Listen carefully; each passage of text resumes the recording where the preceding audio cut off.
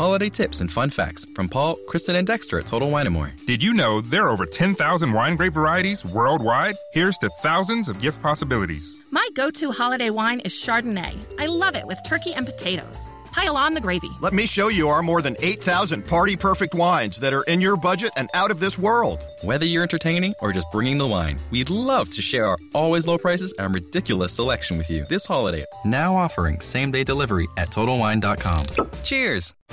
At Metro, the best deal in wireless is on. Switch to Metro and get one full Amazon Prime membership included every month. Plus, get 2 free phones from top brands like Samsung and LG with huge HD screens. All with 2 lines for just $90. That's the best deal in wireless, only at Metro.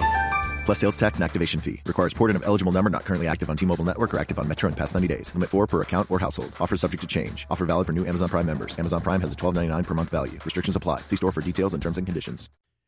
This week in Formula One, Ferrari driver Charles Leclerc experiences the graziest of all ragazzis. Meanwhile, Sebastian Vettel experiences the grandest of mamma mias. Meanwhile, notable underdog Lewis Hamilton claws his way onto the podium. Is that enough for the young gun to stave off irrelevancy and make a shot at the World Drivers' Championship? Who knows? No, yes, he will. Yes. You're undermining the cold open. I know, but yes, there's no suspense to that. Yes. In other news. In other news, a bunch of multi-million-dollar engineers figure out a way to go home from a qualification session about a minute and a half early. This and more on the Formation Lap. This is the Formation Lab. Welcome, everybody, to the Formation Lap. A grazie ragazzi to you after the Italian GP at Monza as I wildly gesture my hands. That was really, I joke about it. That was actually a pretty fun celebration of, Italy this week. It was really fun. The Tifosi were out in force. Good Lord. Goodness. Yeah, no, other gathering at a racetrack is ever that intense. I can't remember what the crowd estimates were, but they were insane. And, they had the gigantic Ferrari flags out, their first win since, 08 or so? 08, 09, something like that. Mm-hmm. With Alonso, it was such a cool display with what was a weekend filled with, no other word, shenanigans. Oh, there's so many shenanigans. First, let's introduce ourselves. I'm Luke. I'm Tim. And this is the Formation Lap. We have terrible news. We are no longer available on the Jeremy Renner app as the Jeremy Renner app has shut down. So this is the only podcast in existence exclusive only in 20-second bursts on the TikTok app. So thank you, everybody, for your support. And please click the next one to hear what we have to say after these 20 seconds. But did Hawkeye say goodbye? The dude from the Bourne Ultimatums, or was it the Bourne Legacy said goodbye. Right. Yeah. Oh, gosh. It was that Jeremy Renner. One and done. Anyway, but so Italy, I found myself, first off, let's start off. We're 7 for 7. F1's 7 for 7. Which it's been a really great run that they've been on, and it's got this season as we go on is evolving from, storylines that we saw earlier. So Charles Leclerc this weekend put some moves that were clearly okay with the stewards in Hungary and in Austria. And, it's all fallout again from the Sebastian Vettel bit in Montreal. It's just been an evolution for both the stewards, the drivers, the teams. It's been a really cool stretch that we've been on of incredibly good racing. As well as just a lot of fun to be like, oh, now what are they going to do? They're getting their nose rubbed in it. Charles Leclerc literally took them by the collar and made them sniff their own mess that they made. And, it was a lot of fun to see. But you have storylines coming out everywhere. You've got, the turmoil at Ferrari with, are they going to be okay this year? Are they going to pull anything out to...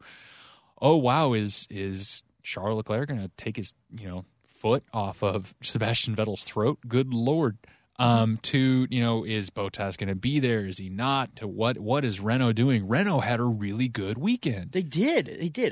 So it's just, there's much, chock so full, and you had stuff from practice to, I think, the bigger story, which is qualifying, which set up for just a crazy race on Sunday.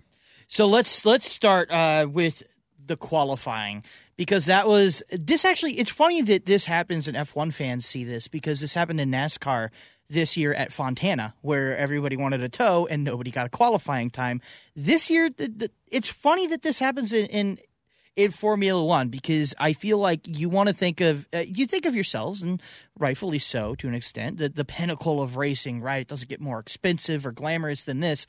And then you have a bunch of multi-million-dollar engineers be like, nah, let's wait too long, or it was a disaster. They all tried to get inside each other's heads and tried to not give the other the advantage. Mm-hmm. And I think it was really fun to see. It was like, oh no, now they've all completely biffed this. It's just going to be terrible.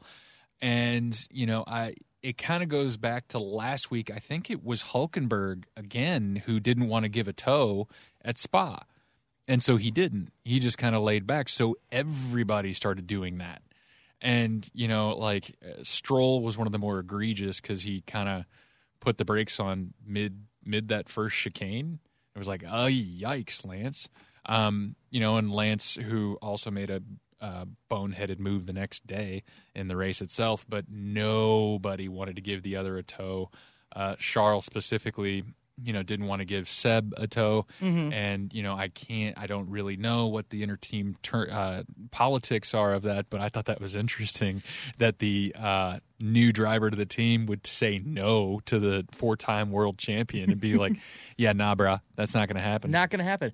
So obviously we'll break down the last lap a little bit here. Nobody wants to do anything. Hülkenberg's going slow. Hülkenberg was interesting to me because he very obviously faked going into the turn 1 chicane. He was doing about 30 miles an hour and locked up and went around. Yeah, sure you did, Nico. I'm sure you did. And it's the only time I've ever seen an entire lap under investigation by the stewards. Yeah, and rightly so, because what on earth happened? But it was awesome because I agree with Lando Norris. I thought it was the greatest qualifying of the year. It was. I will agree with that. Unironically, this year, obviously, qualifying is sometimes even more fun than the race to watch, because qualifying is very tense. The format that they have is so TV-centric, where here's build-up, payoff, build-up, payoff, build-up, ultimate payoff. It's like a well-paced TV show. But ultimately, every once in a while, you need an episode where you just go, what? Yeah, what? Yeah, exactly. You need something that just changes it up so dramatically that you're like, what are we even doing here, boys? And you had everybody on the radios, saying things like, "Oh, Hülkenberg is going to try to be tricky because they're expecting it from last week in Spa. Mm-hmm. He might try to pull something. Oh no!" And then everybody's on the radio. Oh, wait, guys, we can't hang back this much. We're going to miss it. We're going to miss it. Go, go, go, go, go. And then it just didn't work out. And so at the end, you had a result where nobody banged in a really good, fast lap. And the starting grid was from the first part of Q3. So, you had Leclerc on pole, you had Hamilton in second, and you had Bottas in third. And that was your starting grid from there, and Vettel tailed up behind him. And that set the stage for what was honestly an amazing Italian Grand Prix, where it wasn't as much, okay, yes, there was some crashy knucklehead stuff, but there was also some high-end duels. Mm-hmm. For every Charles Leclerc question of, oh, is this correct, you also had a Lewis Hamilton making a charge, a Valtteri Bottas making a charge. You had a legitimate, almost entire race fight for first place. Granted, they never completed the fight. It never actually changed hands, but what else can you ask for? It was a fight. Well, the fight was complete. Charles won. Right. That's just all that's all that was. Mm-hmm. You had Mercedes, the dominant team. And granted, Italy wasn't ever going to be their strongest track. It's a power circuit. No, there's no medium speed. There's no medium speed corners. There's long medium speed corners. There's Parabolica, there's Curva Grande, but Curva Grande, you're on the throttle the whole time. It's basically slow down, rotate car, and gun it. Slow down, rotate, gun it. There's no even Lesmo, which is just a 290-degree corner, doesn't play to Mercedes' strengths, and so it's never going to be their race. Right. Whereas, a track like we have next, Singapore, everything's going to shake back out and be like, oh, here we go. Yeah. But with Monza, it plays more toward the power of the Ferrari power unit, not to belabor that word, and the fact that, the Ferrari can get that down pretty well. So, like, out of Parabolica, I had to watch a lot. Charles took an interesting line out of Parabolica. He always seemed to be just a little bit more outside the track limits. I noticed that as well. He seemed Lewis. to push that track limit quite a bit. He really did. That final turn out of Parabolica, he really pushed that limit, and he got an amazing launch out of the corner almost every single lap. But it was interesting to see that Mercedes couldn't get on top of the second-year driver. He handled himself well in the race. He drove to the limits of the rules that the stewards had made precedents for in the previous races, and it made Lewis chirp quite a bit and say, "Oh, this is dangerous driving." Well, yeah. All right, so let's break them down team by team. We'll start with what we have been talking about: Ferrari, the graziest of ragazzis, but also the grandest, mamma mia. Yeah, it was kind of a weird result for them this weekend. It really was. I think let's start with Sebastian Vettel. We've talked about Charles Leclerc. Let's start with Sebastian Vettel. Low point of his season, but he seemed in qualifying to be set up for maybe the strongest point of the last couple of years. He qualified P4, but you mentioned this earlier. Charles Leclerc refused to give him a tow during the qualifications, so that was a toeless P4. If he had a tow, he might have knocked off. He probably would have put it on pole. Yeah, it's Seb, for crying out loud. He's gonna put that on pole if his teammate extends to him the same courtesy, right? Which was agreed upon and then violated. So, well, it speaks a little something to the fact I think Charles knows now. Charles knows he's in charge of Ferrari, and I think he knew that last week. And that kind of set it forth. And I think now this week kind of I heard this take in the Park for May. This told the Tifosi, and the Tifosi are now Charles is in charge, no pun intended, of Ferrari, right? Like it to me, this is him asserting his way on the team and going, no. Okay. I'm the number one driver. Look at me. I'm your captain now, right?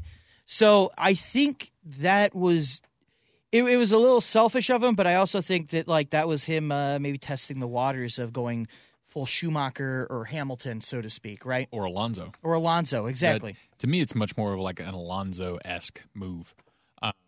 Not do the tow, or to, I don't know, at McLaren, take the pit stop for a little too long and then make sure that Lewis can't get back out. To qualify. So it was a lot more Alonso-esque to me from where I was sitting, which can kind of be a bummer because it's dangerously close to hurting morale in the team, or at least it has been with that historical precedence. But that's neither here nor there.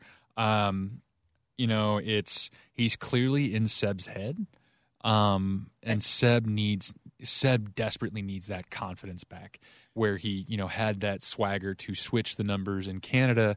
He needs that level of I'm here, I can assert my dominance whenever I want kind of stuff. That's exactly what he didn't get. And this is why I think this was maybe the low point of the season, because there was a little to be said for I certainly did have some swagger in Canada, but it got taken away from me. Yeah. Whereas this week he biffed it. There's no other way to say it. He biffed it. In the race. Now in the qualifying he looked properly quick. He looked really, really good. And for the second year in a row, last year he gave Kimi the tow, and Kimi set the fastest F1 lap ever.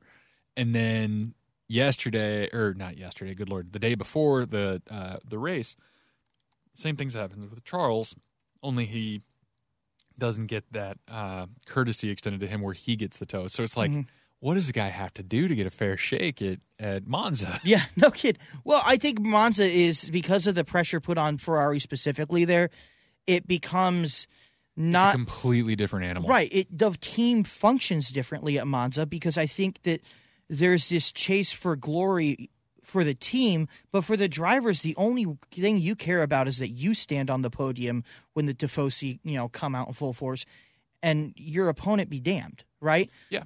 So I think it magnifies any small competition within the drivers and there's no other track that does it quite like Monza does to Ferrari, right? It's almost like it's an entirely different team with the same basic setup when it comes to Monza. Yeah. There's just everything works differently. The chain of command has to break down. The chain of courtesy breaks down because it's all you care about because there's that much extra pressure. So Sebastian Vettel during the race, let's talk about this spin on lap 6. It was unforced. Yep. And he rejoined. There was no one near him. No one near him, and he was running. He was running. I think P4 at the time. He was. He had lost a position to. He lost the position to Hulkenberg, Hulk, yep. And then he reclaimed it lap 3. So it was like almost immediate. Or lap 2. One lap is when he reclaimed that. And then, going into that complex, he just lost it. Lost the back end. He put the power down, and the back end went out. And then he rejoined the track in an unsafe manner. Yeah, he definitely did. I think there's something to be said where this happened in Canada too, where funny enough, it was the exact same penalty applied in Canada to here. But I think when you look at Canada, there was a lot to be made about how you can't really turn your head in an F1 car. It wasn't the same rule that they pointed to, but not the same penalty. I think he got so. a 10-second stop-go penalty in Monza, but he got a 5-second penalty tacked onto the end. The end of the race. At Canada. So it's not the same penalty, but it's the same rule. It's the same rule that they point at, yeah. But to me, this is the ultimate in, hey, this is what this rule's for. This is the ultimate example of what this rule is about, is this was a very clear rejoin the track in a terrible way situation. You run into Stroll, but Stroll infamously immediately, like an idiot, comes over and he rejoined the track. I saw this meme on Reddit earlier today where he says, "Oh, he rejoined the track like an idiot." His over the radio, and the engineer says, "What did he do?" And Stroll says, "Hang on, let me show you." And then he goes right back into Gasly. It's just like, and I'm confused. Correct me if I'm wrong, but did Stroll get the same penalty? Stroll got a smaller penalty. I think it was a 5-second hold. Why? Because he did the same thing. I think the feeling is that would not have happened had Vettel previously did it to him. But the nature of what he did was the same. I'm not disagreeing. I think those are two independent events. I know that he was off track because of Sebastian Vettel's move, but Sebastian Vettel's move did not affect him rejoining the track in an unsafe manner. Dear stewards, you're killing me. You're killing me, stewards. But, I think there's a lot of blame to Sebel, right? Vettel. To Sebel? Sebel. To Vettel, rightfully so. Sebel the Pebble. But that's our new nickname. But I think Seb the Pebble. The Pebble. I like Colton Wong too much to do that to him. But anyway, I think rightfully so. There's a lot of blame to Seb, but I think it's a little overblown because I don't think you can really see around that corner at the angle he's sitting at with the way you can turn your head in those cars. I don't think you can do it all that much. And you're basically, if he's not in your mirror, how are you going to know anything? And my flip side to that argument is it's Ferrari. You have spotters all over that track. You've spun. You're a 4-time world champion. You know it. Yeah. So that was just a boneheaded, knucklehead move. And he needed to say, I need to know when I'm good to come back on track. He panicked, thought, oh, my God, this can't happen. I need to get back on track. And he put his foot in the loud pedal and went.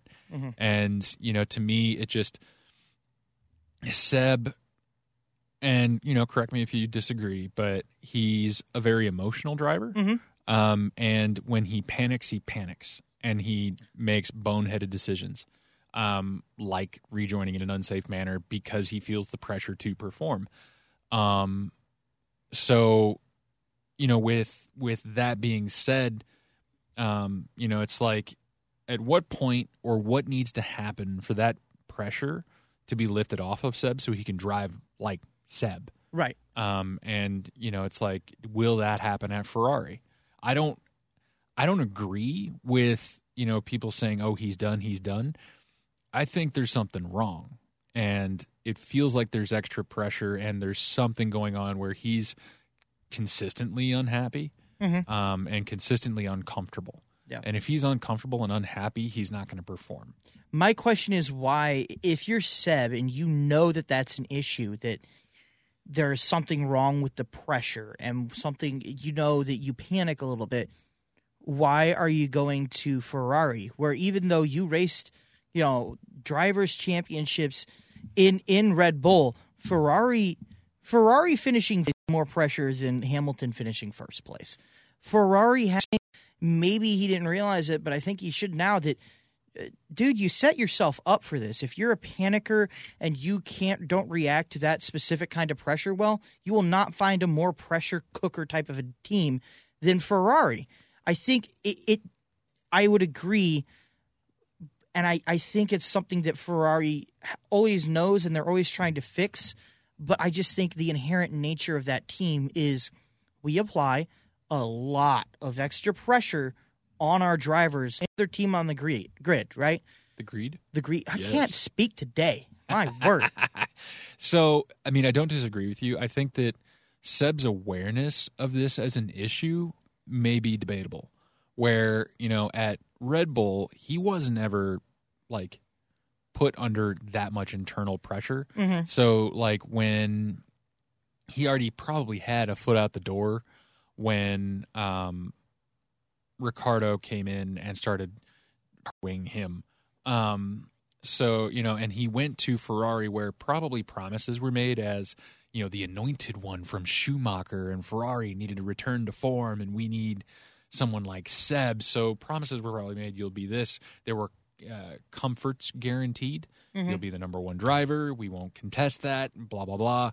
And again, this is just probably is my estimation, but his performances initially at Ferrari and for the last few years have been pretty consistent. He's won 3 to 5 races or so, on the trot, save for 1 year at Ferrari. But then this year and then the end of last year, something is in his head where it's causing him to spin, make unforced errors, and do things that you would not expect out of even an F2 driver, much less a 4-time world champion. So, I don't think that, these people are saying that he's lost it, he needs to retire, are being very reasonable.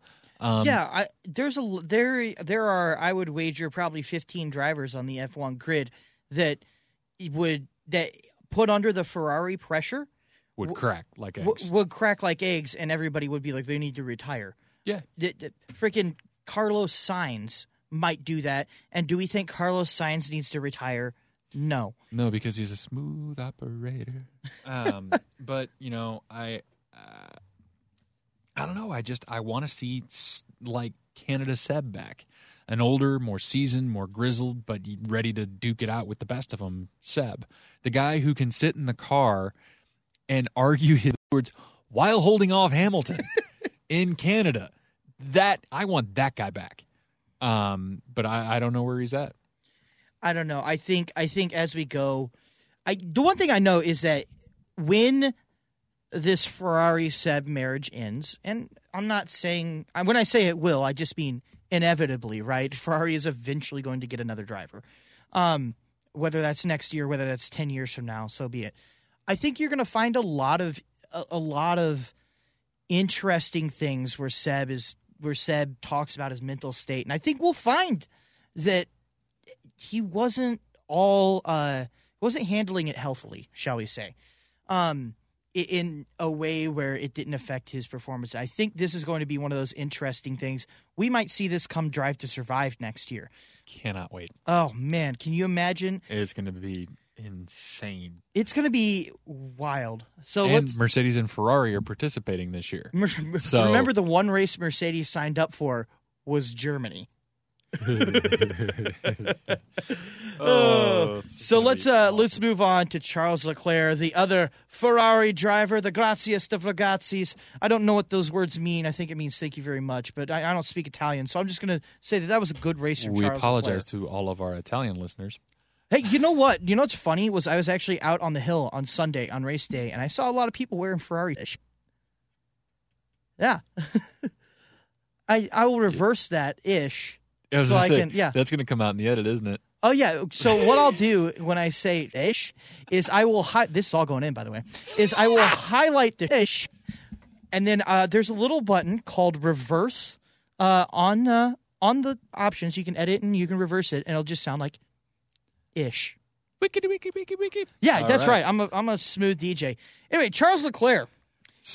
What a weekend. He fought off Lewis Hamilton within the new 2019 rules that the stewards have put forth. So he stayed in those barriers, and Lewis didn't like it one bit. But neither did Charles when it happened at Austria. Yeah, and there's a picture somewhere of Max being looked at by Charles, and Charles having that look of, I'm going to remember this, and I'm going to remind you of this soon. Well, he said post-Austria, he goes, if that's the way we're going to race, then I'll remember that. Exactly. And he did. And he did. And then Lewis, who comes over the radio, and it's like, oh my God, these young guys just get away with so much. Lewis also probably is going to pull something very similar very soon, and I'm excited, because that's a grizzled veteran who knows to adapt, and he's been at the front so long, he hasn't had to adapt that way. So it's gonna be awesome. One of the things I really liked was one, that the stewards stayed out of it, but two, that there's forced for once to apply consistency to their rules, because Charles has forced their hand, right? But by being consistent and by showing your hand, which is that our hands are tied, we can't do anything, I think you get more desirable outcomes than if you litigated the end of the race. I don't want the Austria where it's 3 hours to decide who wins the race. Right. I don't want... It's being decided by someone other than the people on the track. Right. And that is so antithetical to racing. Right. It's insane. Racing is the easiest sport on earth to understand. You go the distance fastest, you win, right? 99% of the time that holds true, but F1 doesn't need that 1% of the time ever, right? Like F1 shouldn't need that 1% of the time instead, besides some crazy cases. So anytime that you can make it simpler, hands off, as the French say, laissez. But no, I completely agree, and I thought the elbows out racing was awesome. You had some interesting dives by Lewis into the chicane where he almost gets there, but not quite. And Charles sticks him for it, and then into the first turn where Bottas tried to get him after Lewis had to go the escape route. But it to me was really, really awesome. It spoke a lot to Charles, not only keeping his head about him, which, by the way, second-year driver holding off two grizzled veterans who were used to winning and have cars arguably superior to yours. What? That was awesome. Yeah. Seeing the young buck hold off the old hunting dogs was so cool. And it was just a really, really, really great weekend for Charles on the whole, not only for the every step of the race, but for his standing in Ferrari, for his standing with the Ferrari fans. I mean, he'll never have to pay for another drink in Italy again. If he did already. Exactly. That's never going to happen. So, it was a really great weekend from his side of the garage. I thought it was a great weekend. I really liked it because at the end of the day, F1, all of sports are entertainment products, right? We aren't. The reason they exist is to entertain us. Right. And the reason certain sports die out is because they're boring, right? You want the next sport. You want a sport that's entertaining, and that's what we got. Whatever it is, when it's laissez-faire, the outcome is more exciting from a viewership standpoint than watching an extra 3 hours of litigation and penalties being handed out. And trying to listen to Martin Brundle explain how the litigation is going to come. If I wanted to watch litigation, I'd watch a courtroom drama. Which we already have too many of those. Like, come on. But I thought this weekend, and you can trash the penalties and this and that all you want, was brilliantly entertaining. And I was sitting at a rained-out drag strip, and I was fist pumping and going, yeah, because I'm not even a Ferrari fan, all right? I'm a Haas fan, so, there's a little bit there. But I'm not a Ferrari fan, but you got to respect how cool it is to see the Ferrari win at Monza. It's a special thing.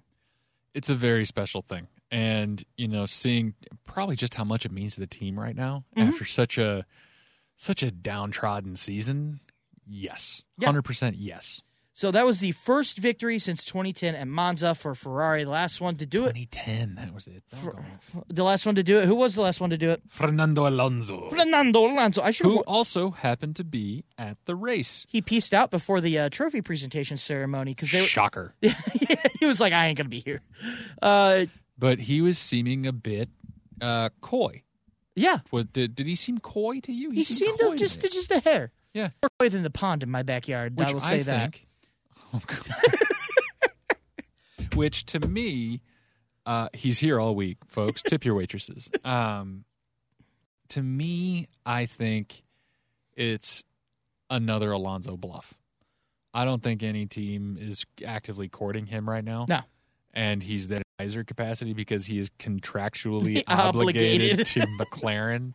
So, I think he's trying to play a hand that he doesn't have. Yeah. And, seeing the F1 grid being so willing and able to put their faith into the younger drivers. This, again, I've said it all season, this young crop is just amazingly talented, and there's no shortage of young bucks that can get it done, and in a way that you can, put out, week in and week out. And I just don't see anybody trying to take a gamble on Alonso now. Mm-hmm. And I think that speaks a lot to not to the lack of respect or the lack of talent he has, but to the talent that is coming up. Right. And so why take a year bet on him when you could? Why put all the money into Albert Pujols when you could have Mike Trout for less? So, or if you're the Angels, you can waste both your money and have both in Josh Hamilton and see how that works out for you. But, not a knock on Mike Trout. We love you, Albert Pujols, but come on, that's a lot of money on one player that turned out to be a good contract. Anyway, I think I would agree. Fernando Alonso, to me, I kind of think his plate's full already. I think his plate's full enough to where he likes it. I don't even think it's him. I think it's F1 saying no. Don't get me wrong. I think if Mercedes was like, hey, would you like to replace Lewis Hamilton next year? He says yes, but that's because he's a race car driver. That's because everybody on Earth would be like, sure. But I think they would go to Max first. But you know what I'm saying, though, is if the opportunity came for him to drive a winning car, he'd take it. But I don't think he's all that upset with where he is now. Anyway, he's racing Dakar next year, which takes an outrageous amount of prep and is just grueling and demanding, and I can't recommend it. Like how the more you look into that race, the more insane it is that people actually do it, right? If you crash and get injured, they kind of don't know where you are until somebody passes you. Yeah, there are no helicopters waiting nearby. No. No. It's just over. It's like, hey, go do 600 kilometers and 900 kilometers in a day, and we'll register you when you get back. That's for sure. Yep. So Dakar's crazy. IndyCar is going to have, or McLaren is going to have an IndyCar program. I'm not saying he's going to be a full-time driver, but McLaren has said that if he wants to run the 500, which, don't lie to yourselves, he does. He absolutely does. He's chasing that Triple Crown. He will. So he's going to do Dakar next year. He'll be doing the Indy 500 next year. I know he stepped down from the endurance racing, but that's no reason to suspect that he won't be doing, at the very least, maybe a Le Mans run, maybe a 24 Hours of Daytona run. I think that he likes the flexibility of doing all these crazy other races that he doesn't have a chance to do if he was on the F1 calendar. I don't think he's as longing to join back as people want. If he was longing to join back, he would have found his way onto a Haas, onto a Force Racing India point. Like he would have found his way back on somewhere. Probably, but I just don't know. Yeah. I guess I don't miss him that much on the grid. I don't think I do either. But, and then I just thought that was interesting that he was there. But, but also, he was the last winner for Ferrari, and I get it. But he was on the McLaren pit wall, giving them advice. Probably. Yeah. Also, to be said though, is if you're a racer, there's not much happening this week. Where would you rather be on Earth than if you had a week off? Even if there was stuff going on, why wouldn't you want to go see the Tifosi? If you had a week off, why wouldn't you want to go see the Monza GP, where Ferrari is supposed to be really strong this year? I mean, that's just an experience in and of itself. Yeah. All right, so that's your weekly Alonso drama talk. And hey, that's Ferrari. So for this week as well. So hats off to them for having a split but overall positive weekend. Yeah. Don't look for them to replicate success next weekend. Singapore is an entirely different track. There's no way. Any quotes you've made about the death of Mercedes as we move on to them have been greatly exaggerated. Anybody that says that Ferrari's on the downslope, no. Just we've had 2 power circuits in a row. They're going to be fine in Singapore. Yeah. Chill. Say that Mercedes is on the downslope. Ferrari, we've been saying that they've almost been on the wall of shame. They've been dangerously close to the wall of shame this year. But yeah, anybody that thinks Mercedes, might, there's something might be wrong back in Germany with their, at their headquarters, nah, bruh. No. They're fine. Mercedes to me next week, the question isn't is do they win? The question is how much do they win by? How many laps? Yeah. like if a Red Bull Honda can keep it close, I'll be okay with it. But remember when we went to the Hungaroring and I said at that point we were 3 for 3 with great races, and I said I don't expect this streak to keep up in the Hungaroring. This is the same thing. I super don't expect this to be a heart-stopping race next week. No, and at most I'm expecting maybe some lap 1 shenanigans like we saw a few years, maybe 2 years ago with Ferrari going into the first corner and they crashed into Verstappen. Mm-hmm. Maybe some carnage like that because they saw rain for the first time. But Singapore, and you and I will cover it more or less next week, but. I have a beef with the circuit. Do you? The Sector 3 complex drives me insane. I cannot for the life of me fathom it. But we'll talk more about Singapore because I don't like the track, but I like that it's at night. I like the atmosphere. The fans there are always the kind of atmosphere, the things that it drives through, the innovation of we're going to send this track. What? The backdrop, the beauty of it is great. The track itself is pure turds. Yeah. Anyway, so Mercedes, they had a good race.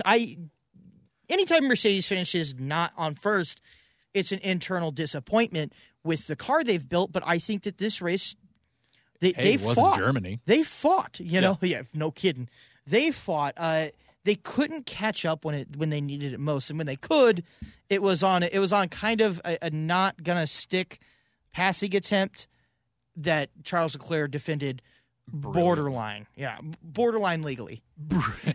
You know what? No, legally. Yeah. The precedent was there. There you go. They you know what? The stewards, to their credit, didn't say anything. So, oh man, I'm standing up. Sorry about that. No, you're good. But I think it was a weekend of missed opportunities, but I think it was by design by Mercedes. Lewis made several radio calls for more power. I need more power, guys. So he wanted to dial it up to 11, and Mercedes said no. No. So, they made the long play. And to me, that's a chess move. They chose to sacrifice this weekend and sacrifice. They got second and third. They got a huge haul of points. They're going to wrap up the Constructors' Championship. Lewis is going to win the Drivers' Championship. That's just going to happen. Mm-hmm. And they made the play for the long haul.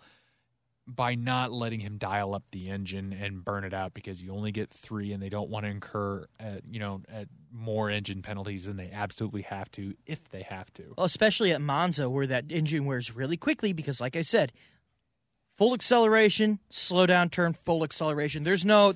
It's plays either all acceleration or off acceleration. It's either accelerating or slowing down. There's speed through this corner, or There's no rest for your tires. There's no rest for your power unit, and if you can avoid dialing it up to 11, go for it. So they avoided it. I think they made the long choice, and they put on a really, really good show. So all in all, I'm going to say that while they may seem a little disappointed and bummed out that they didn't take the top spot, this overall was a big, good weekend for Mercedes. I think it was. I think there's one thing... And especially with Seb not giving him as much trouble as they thought, Toto's going to walk away from that and take that every time.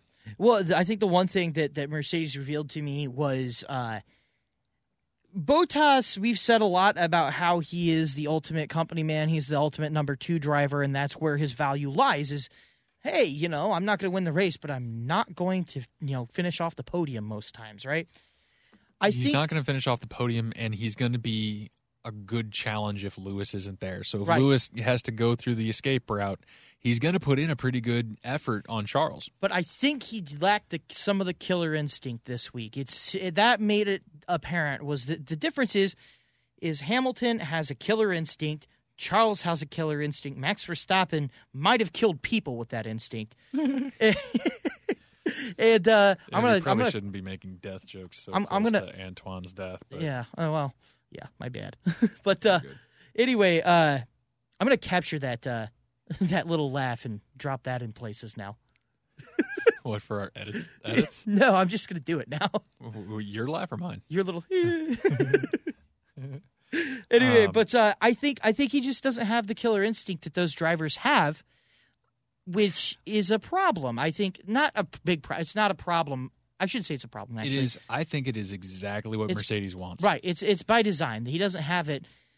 But I think the problem is that Mercedes let Bottas pursue Leclerc instead of, hey, I know Hamilton's sitting behind you, but I think Hamilton probably had a better shot at overtaking him before the race ended. Yeah, and, I don't know.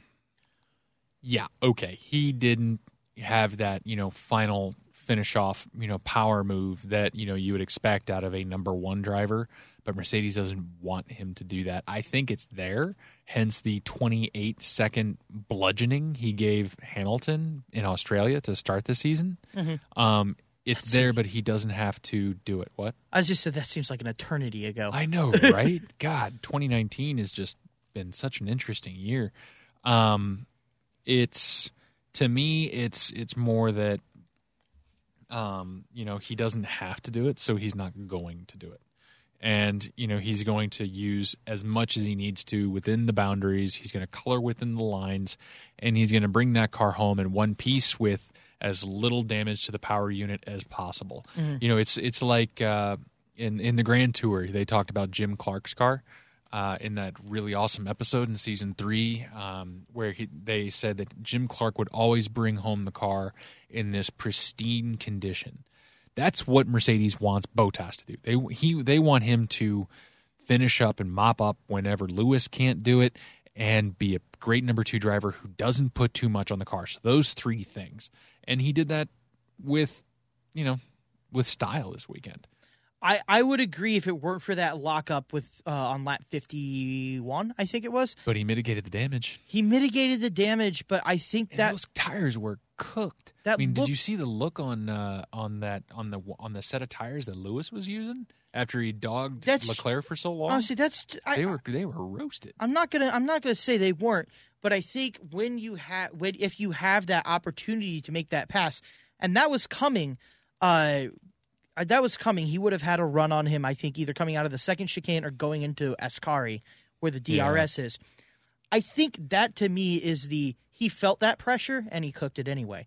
I wouldn't doubt that there's a little bit of, okay, I'm within 1 second of him now, and that hurt him in the long run.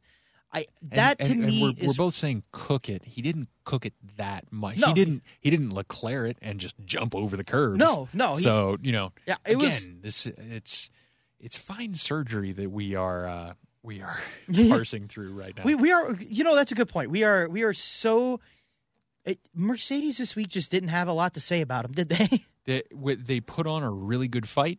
They didn't get it with where they were looking to go, but they weren't going whole.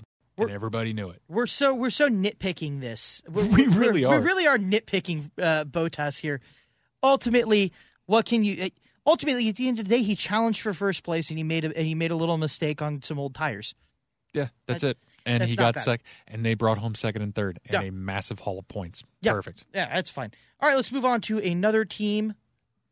Let's move on to a team that last week we wanted to grant them a Wall of Shame nominee for this year. This week, though, they get an award. We're going to give them the Most Improved Award in our recent memory. Luke and I can't remember a team from week to week that has gone from, holy cow, you guys are terrible, to, you know what?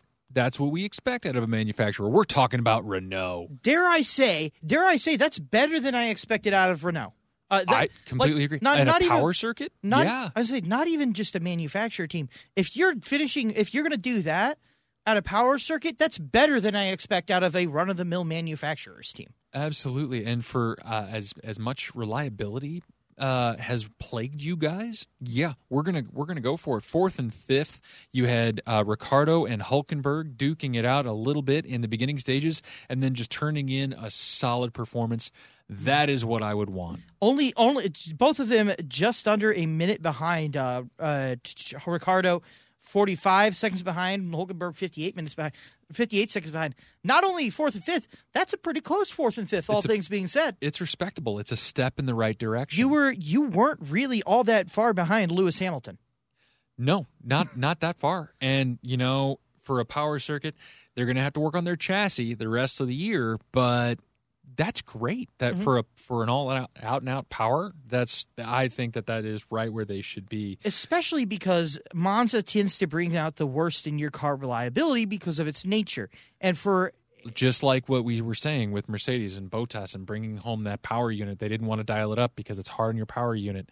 The power unit is just beaten to death on that circuit. Right. So 4th and 5th at under a minute behind. Yeah, we'll take that every time. I remember when I first got into F1, they had, I think, six power units you could use, and the rule was always, well, one of them is for Monza alone, and then the other 5 you figure out over the course of several races, right? Yep. Monza is brutal, and you took home no reliability issues on the biggest reliability-dependent track on the circuit. So are we going to... And one of the most plagued reliability teams. Yeah.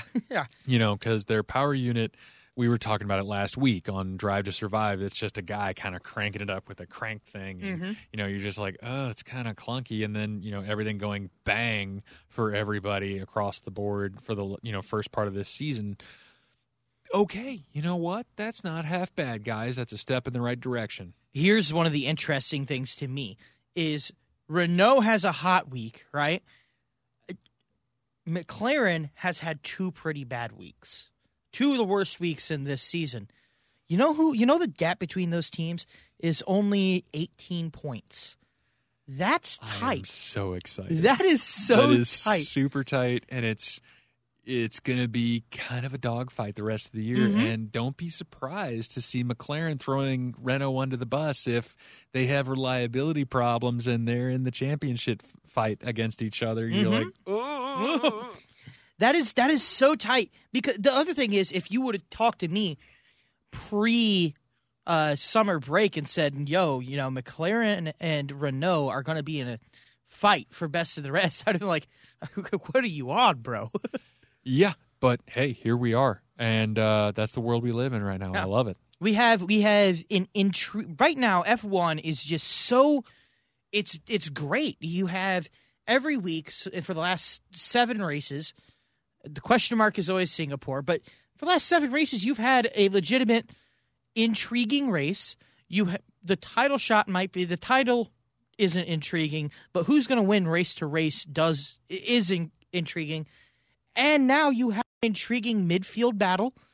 You have some really intriguing, question marks about going up and down, and it's really, really fun to watch, and Renault is going to make it fun to watch, I have a feeling. I completely agree, and the thing that I think is going to be cool is whether or not it maintains this level of intrigue with not only the storylines but the racing. The racing simply cannot hold on to this pace, in my estimation. Inevitably. And it's going to let go. And that's okay. We need that.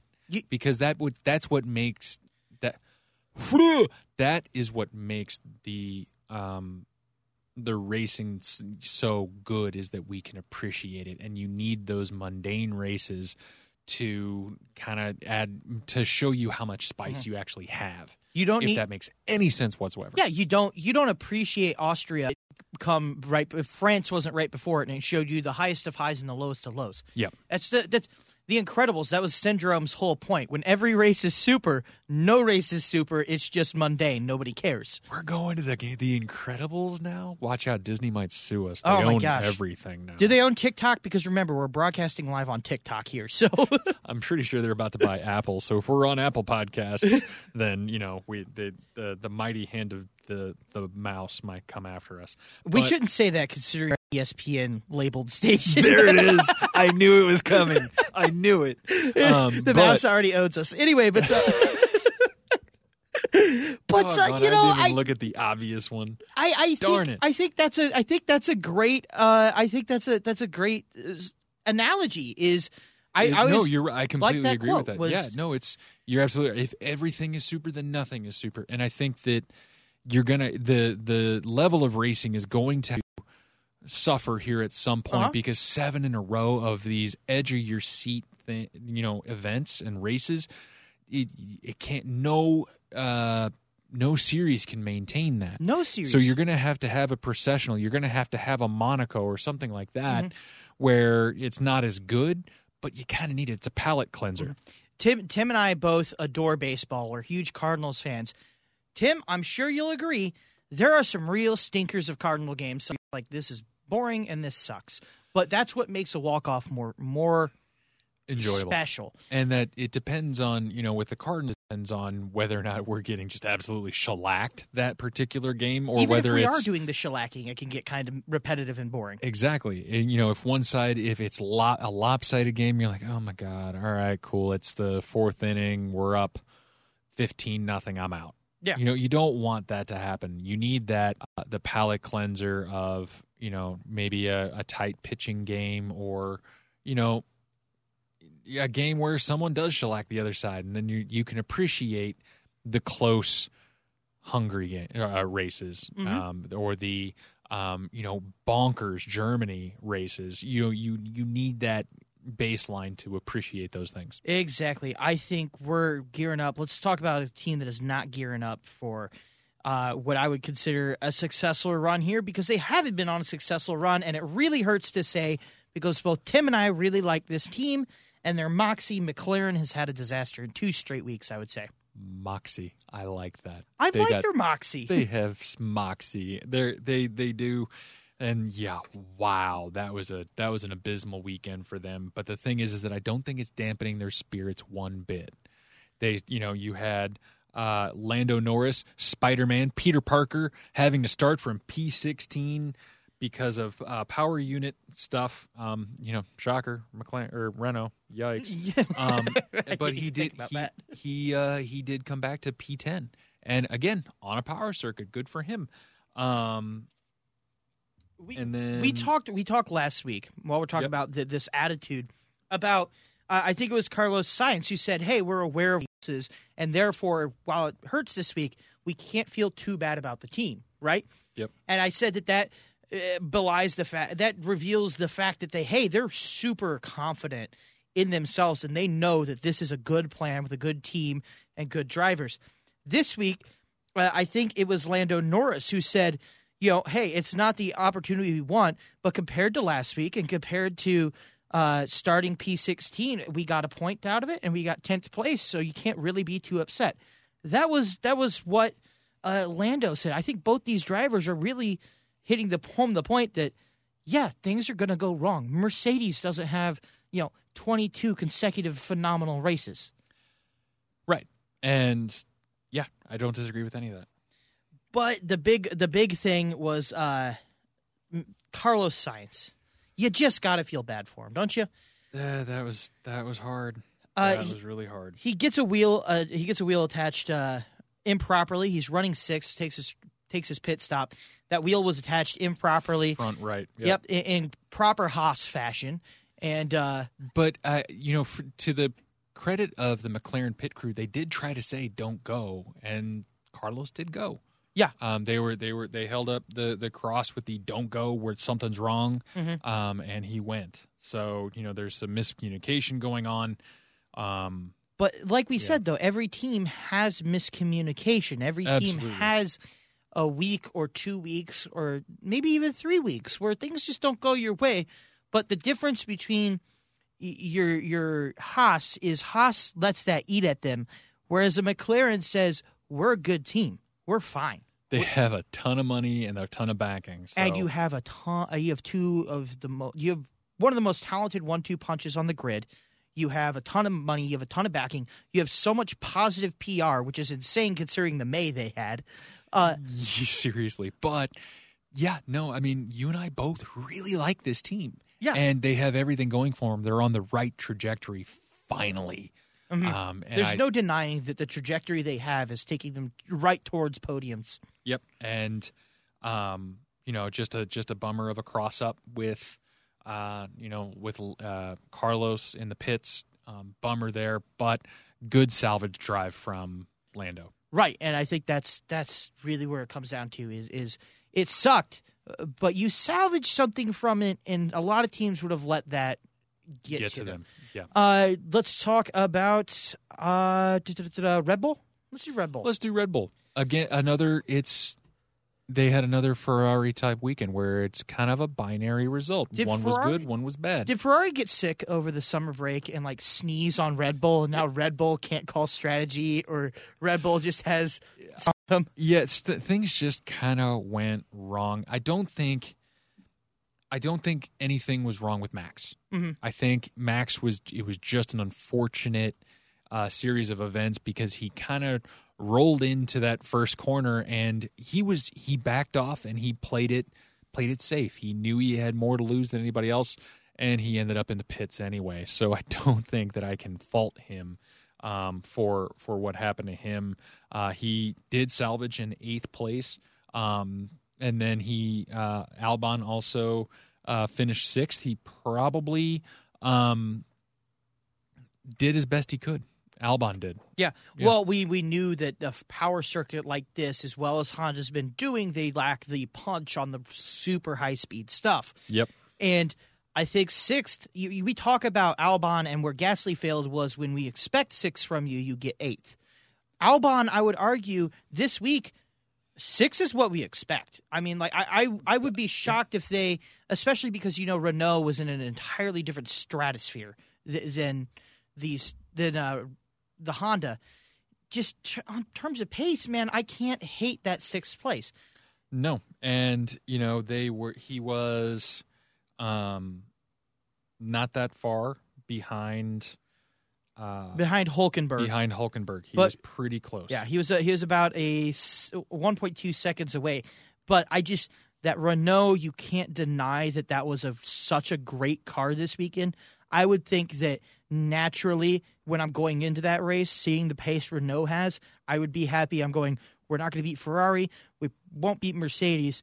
We probably won't beat Renault. So I'm thinking 5th through 7th is about where I want that car. Yep. And that's all things considered, he probably, another couple of laps, he probably could have caught up to Hulk. Mm-hmm. But you know what? Respectable finish and a great, recovery drive from Max to get to 8th. Yeah, one of my favorite points was it Crofty that said this? I think it was Crofty.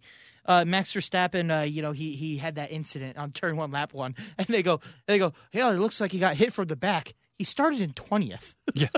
Nah, he didn't, guys. I don't think he got hit from the back there. I know it's wild to think that Verstappen didn't have anybody behind you. That was Brundle. Was it Brundle? Yeah, it was Brundle.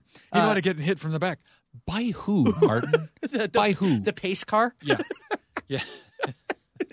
Oh, man. So from a mixed bag to another just a blah weekend, Haas didn't have a great weekend, man. I tell you. But you know what? They had a great week so far. Oh, yeah, that'll come forward in our news. Maybe in our awards. Who knows? Ooh. You know what? I think so. I think I'm going to argue for that. I agree with you. We have two. Oh no, they're staying there. We have, but yeah, and no one can see what we're doing, so we might want to talk about live streaming some of this stuff someday. but it's this corner that they're going to leave behind them and turn the page. We're going to keep that corner around though. But yeah, because it's creepy and it's weird and it keeps me on my toes. Anyway, but Haas. Yet another race. They didn't make people too proud to be an American, but not a great showing. I can't stand up and yeehaw, red, white, and blue. This one, but yeah, we're not going to wear the American flag shorts on this one. I mean, you tell yourself that. I have that in my Benjamin Franklin T-shirt. So God help me. Grant me strength, or what's that Clarkson always says? Give me strength. I like the Office, Lord, beer me strength. Oh, Jesus. Magnussen didn't finish due to a hydraulics issue. Again, it's the circuit is really, really hard on the power unit, and hydraulics issues will come to the forefront. But I will let you read this next one because you wrote it, and I think this is hilarious. So Romain Grosjean turned in the kind of performance that is perfectly emblematic of why he's getting canned at the end of the year. Yikes! Is there any other way to put that? No, you're right. It is. And this kind of I feel performance. Bad for him. The thing too is, I don't feel too proud. I don't feel too happy with the performance, but I'm not angry like I should be because this is what I expect out of a 2019 Haas team. Yep. At this point, this point, yeah, sure. It's like being angry when the Orioles are losing a game. It's like, yeah, what do you expect? They're going to lose 100 of them this season. You can't get too angry at each one of them, right? Yep. Romain Grosjean, he gets shunted from behind in 13th. He falls back to 16th at the escape road at Variante Raggia. That's an Italian laugh, but he regains 13th, and then he spins on lap 10 at Variante Ascari. He spins at Ascari. He has to go. He has to go pit, and he changed to a 2-stop strategy and finished 16th, right where we started. That is, he did. The thing I put here is he has one job. I understand that first lap incidents are going to happen, and very rarely can you control how they happen to you, the effect they're going to have on your race. Mercedes, Red Bull, Ferrari, they all have to deal with the fact that stuff gets hairy at lap 1, turn 1 anywhere, and you just got to get through it. And if something happens, that's not exactly your fault.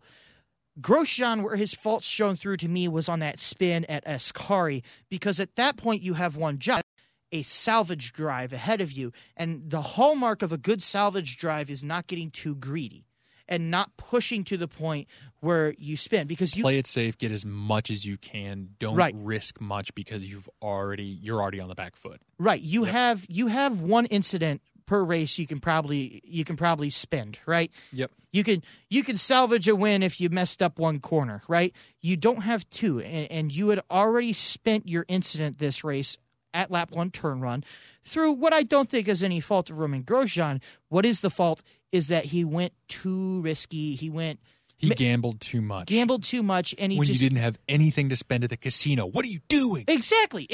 That is what we talk about number 2 drivers, where there's this air of being conservative about them, and if you expect me to finish 12th, I will finish 12th, and I'm not going to risk the 12th spot for an 11th spot, right? I know back there nobody's getting points, but you know what I'm saying, right? Yep. It's the same thing, but he wasn't even a very good number 2 driver at that, because he risked, what was it, 13th, 12th? I don't know what he was running in, but he risked it and spun, and then he has to go switch to a 2-stop strategy, which is very not optimal at Monza. Completely agree. Yeah, I don't think I can say anything else beyond that. I was going to say I think I summed it up pretty well there. I think you're absolutely right. That's why Hülkenberg comes in. Motorsport has Gunter Steiner back on the 29th before any of the racing had happened in Spa, saying that we're almost there. We're waiting for other dominoes to fall. We're going to wait for the announcement about Ocon and Hülkenberg to be out of his seat.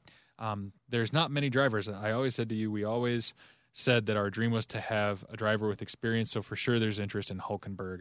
So they've all but said it. So it's going to be Hulk and Magnussen for a 1-2 punch. That's 1-2 punch. That's and not it's going to be too bad. It's two seasoned guys that know what they want out of the car. Mm-hmm. So I'm all for it. I said going into this year that I don't think there's such huge driver problem at Haas. I think there is a driver problem now. Don't get me wrong. There's a big driver problem.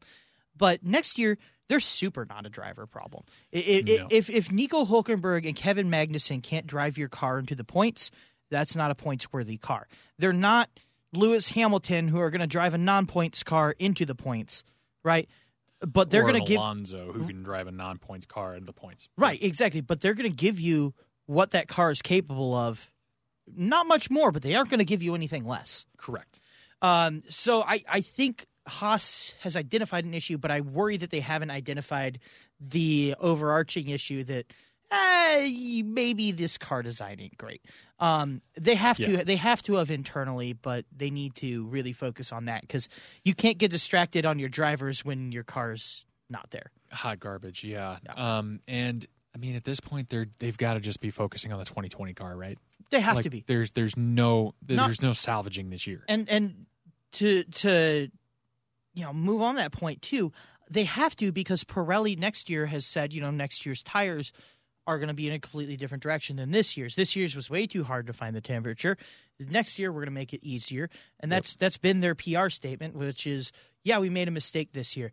That's been the primary problem of the Haas car. Yep. So if I'm at Haas, I'm going, not only next year can we develop a good car, but our main problem's already fixed. Next year, we can move and pursue problems that aren't our primary problem and might not have got fixed if it was the same tires. You feel what I'm saying? Completely understand. So instead of wasting or fixing this tires deal, that's being fixed for them. They can fix a car. They can fix minor problems, aerodynamic tweaks. I wouldn't be surprised if Haas has a really strong car next year. Because I hope so. Their biggest problem is getting solved for them. Can you imagine how happy Gunter will be? Can you imagine how happy I will be? An American team that I can root for. And hey, you know what? Gunter, if you want to come on and tell us how happy you are about the progress you're going to make in 2020, I'm all for it. We'll have our people call your people. How's that?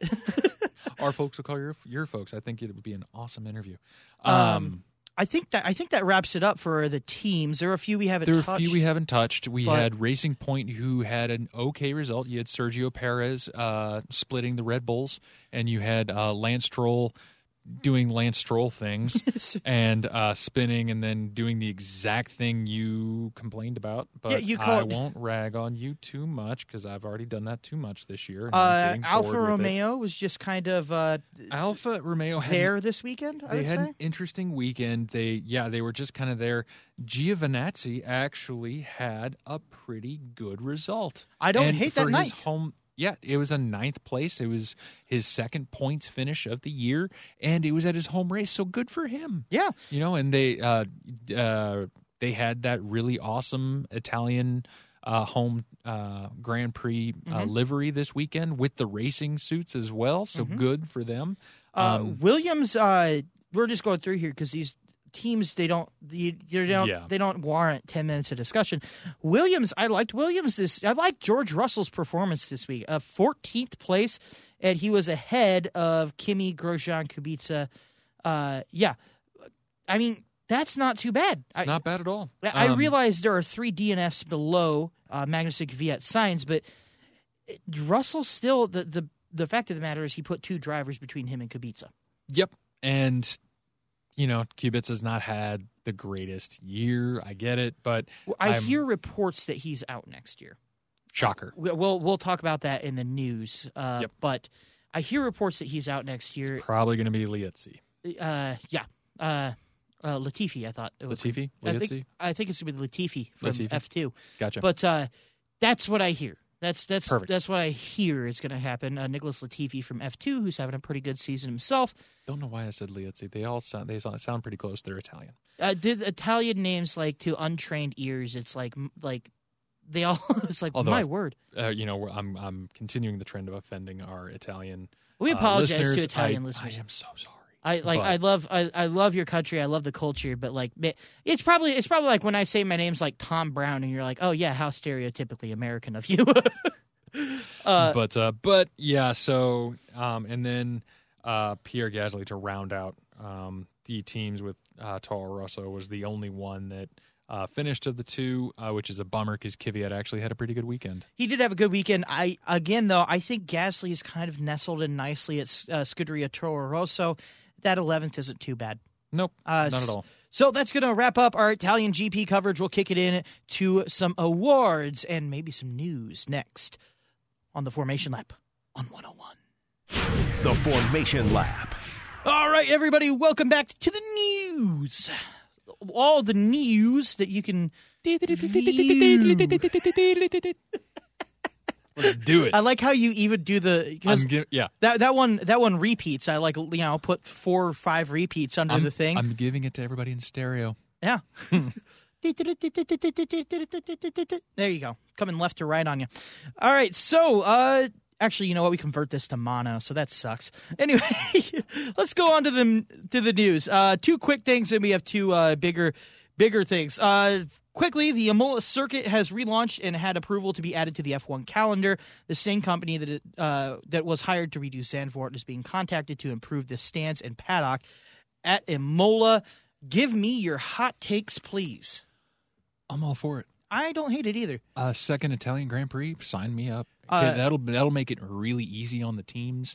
If with the European stretch of the season, and if we're going to add more, let's try to make it easier on them through the year. So plus, I think it's Imola, right? I was going to say with the removal of some traditional circuits like we're seeing in a Germany, in a Spain soon to come. Not that Spain is historic and something we're used to, right? And with the addition of like Vietnam and streets are popular, you're throwing on a little more known factor in Imola, and it'll be really easy to pay tribute to Senna since that's where he and Ratzenberger died, right? So no, it's obviously not on the calendar yet, but they're bringing it up to F1 spec, and the same, like I said, same company that does Zandvoort is doing this one, and Zandvoort is a much harder project than Imola. Yeah, Imola, I think they had to cut a chicane and make sure that the surface was acceptable for the forces that they put on it. So cool. I love it. In other news, Williams has posted significant financial losses for the first 6 months of 2019. I don't think that's a shock to anybody, especially after the 2018 they had. That this year they're losing money in terms of a lack of sponsorship. The problem is that means that they're going to lose even more money next year, and that's where it's going to hurt. It's because they're doing worse this year than last year. Yeah, and we talked with Todd about it, and I really want to have Todd back on at the end of the year to touch on this because you and I, to start this journey with this show at the Formation Lab, we talked to Todd at the kickoff with his show, right? And asked, will Williams be for sale? And this kind of speaks to actually be up for sale or be consolidating, and that might be why Patrick Head is there as a consultant. Yeah. So for a private team, which they're a private team, even though their Williams name is so great. When you're a private tier team, you only have a limited amount of money. You need to make money in order to keep going. I mean, you don't exactly have the coffers of Renault to go raid. So that's a problem. And also, there will be more sponsors that jump off after this year, for sure. I don't think it'll be as big of a loss as it was last year. I mean, I think if a sponsor wanted to jump off, they would have done it already after last year. But I wouldn't be surprised you see slightly less sponsors on their car next year. The problem is that it's snowballing right now, right? You get less money this year. Your car next year is funded even cheaper than this year's car. So the question is how do you turn that around? And, you already have trouble with concepts and speed as it is. So, is there any light at the end of the tunnel for Williams? I just don't know. Can you imagine how crazy it is for somebody who has started following F1 this year, maybe because of the Drive to Survive, to tell people that Williams is like one of the top 3 winningest teams of all time in Formula One? Like, it's wild. It's whoever's tragic. listening right now, especially American listeners who haven't been as steeped in F1 history, to hear that is like, wait, what? The guys at the back? Yeah, really? That's why it's tragic. It is, and it wasn't even that long ago that they were winning and putting stuff, high up in qualification. It was 2013, back when they were last like, okay, Williams is back in it. You've got Bottas and you have Felipe Massa in there scrapping, and now it's no. Now the only thing Williams is known for is the one team that gives you a contract to start F1 2018. That's the challenge. That's the challenge. We're on 2019 now, bud. Come on. That's the challenge mode, is start at Williams and then build your career up and see if you can get it out of Q1. Right. So in other Williams news, Nicholas Latifi is reportedly set. And Liuzzi is the former Toro Rosso Red Bull driver. My apologies. My bad. You know what? I love brain farts like that though, because it like belays the fact that you actually know so much that you're brain farting. Like if I said, oh, Joe Schmo, it's like, this guy doesn't know what he's talking about. That, though, reveals that you know more than just the random guy who can't remember his name. Whoops. Yeah, like, it reveals how intelligent you are. So don't apologize for it. Brag about it. That's a galaxy brain move right there. Sure. It's big brain time. Thank you for the compliment. I do appreciate it. It's big brain time over here. You talking about my head being big? It's true. I've got a big fitted hat size, but oh my! You have no idea. You have no. Let me tell you have no idea. We'll touch about that offline. Yes, I will. I will just give you my hat and see if it fits. Anyway, Kubica returned to Formula One this year, but he's obviously really struggling. Nicholas Latifi is doing pretty well. In Formula 2. Checkbook. Yeah, I was going to say his dad is Michael Latifi, is a billionaire and co-owns McLaren, so it happens. I mean, but that driver lineup's never going to change, so may as well talk about Williams. Yeah, for real. Latifi, he's already Williams reserve and Friday driver. He looks to be qualifying for his F1 Super license in 2020 by doing well in Formula 2, so I don't hate this move. Obviously, if you're Williams, aren't your drivers of all things. But, Kubica isn't going to take it out of last. Russell will. And you need a guy who, even though you're running 20th, might pass the guy in 19th. And for me, I think Kubica, I'm always going to be a fan of Kubica because he came back from such a massive injury. And he's already won, in my book, just lining up on the grid. Uh-huh. So, you know what? Good for him. And if he doesn't get another round, I don't think he's going to beat himself up too much because he's in first place. Yeah. Claire Williams' quote is, "We're working out what we're going to be doing from a race driver perspective for 2020 at the moment." Obviously, George Russell has a contract for Williams in 2020. So that just means we don't know. If they were going to bring back Kubica, they would say that. Yeah, they absolutely would. So they're not bringing back Kubica. I hate to say it, but rightfully so. He's been a disappointment. But, Nicholas Latifi, that's not a bad choice. Doesn't hurt that he comes with a big checkbook because his dad's, co-owner of McLaren. He comes in with a checkbook, and you know who's hurting for money we just talked about? Williams. Yeah, hard. Cha-ching. It's all about that cha-ching, cha-ching. Yeah. So you want to jump into the big news that popped out yesterday? Team boss Gunther Steiner has announced that Haas and Rich Energy are no more. Haas has cited a corporate restructuring process at Rich Energy as the main factor. Yeah, they need to have a brand new global strategy. AKA we're going bankrupt. AKA hashtag Lightning Volt Limited. And they're about to be investigated, and Haas needs to get out of Dodge. Yeah. Oh, and by the way, to my knowledge, they still haven't paid off White Bikes for that lawsuit, which is only like, I think $300,000 was all that lawsuit. No, it was like $30,000. Was it $30,000? Yeah, I was gonna say, which is a drop in the bucket when you're talking about the money that you're putting into F1. I was gonna say probably. I was gonna say I'm broke, and I could go out and get a $30,000 loan for a house or something. Not that difficult for a company that sponsors an F1 team. Yikers and a half. Yeah, that's not good. You're going into liquidation for sure. Yeah. So Haas cars will run the same black and gold livery until the end of the season, but Rich Energy branding is out. It's gone. Yep. So thank God. So so Haas will probably run the same livery for the rest of the year. Yep, same colors. But you won't see any Rich Energy stuff on them, thank God. It'll just say a big old Haas on there, which I think actually might end up looking better. I think it'll look so dope. Yeah. It'll look so good. So excited about that. The Haas, good for them. Good. Hopefully they secure another title sponsor. Hey, Gene, let's get on that. That'll be awesome. # white bikes. Why not? just cover up the Rich Energy thing and write white bikes and Sharpie and be like, it's the same logo. Yeah, it's pretty close. You want to talk about that thing we were talking about earlier about our little corner? Yeah, we do have a corner where the patron saint of Rich Energy. What's his name? Yeah, what's his face? The most forgettable guy ever. Guy. Yeah. Anyway, he's sitting right there, staring. He's behind all of our racks here. All of our monitor readouts and whatnot. You can't I see can't him, see him, but I can, and he's staring at me, and it's weird and uncomfortable. It's the Rich Energy corner. It's for when the Hall of Shame just doesn't do it enough justice. Exactly. William Story is his name. Yes, that's right. Because that is a name that you put to a guy like that, Story. But it's just kind of weird. But I'm glad that now it's going to be this obscurely weird corner where things of shame go.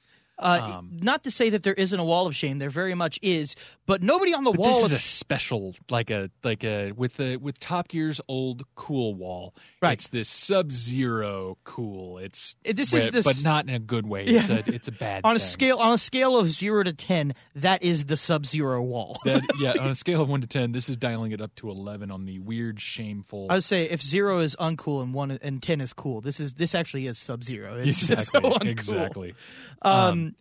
But in other news, we did have. I texted you Friday night about this because I was just dying laughing. So there in every sport, there are always going to be contrarian people, and none of them is as contrarian in F1 as Jacques Villeneuve, the world champion son of one of the ultimate drivers, Gilles Villeneuve, who has the circuit in Canada named after him.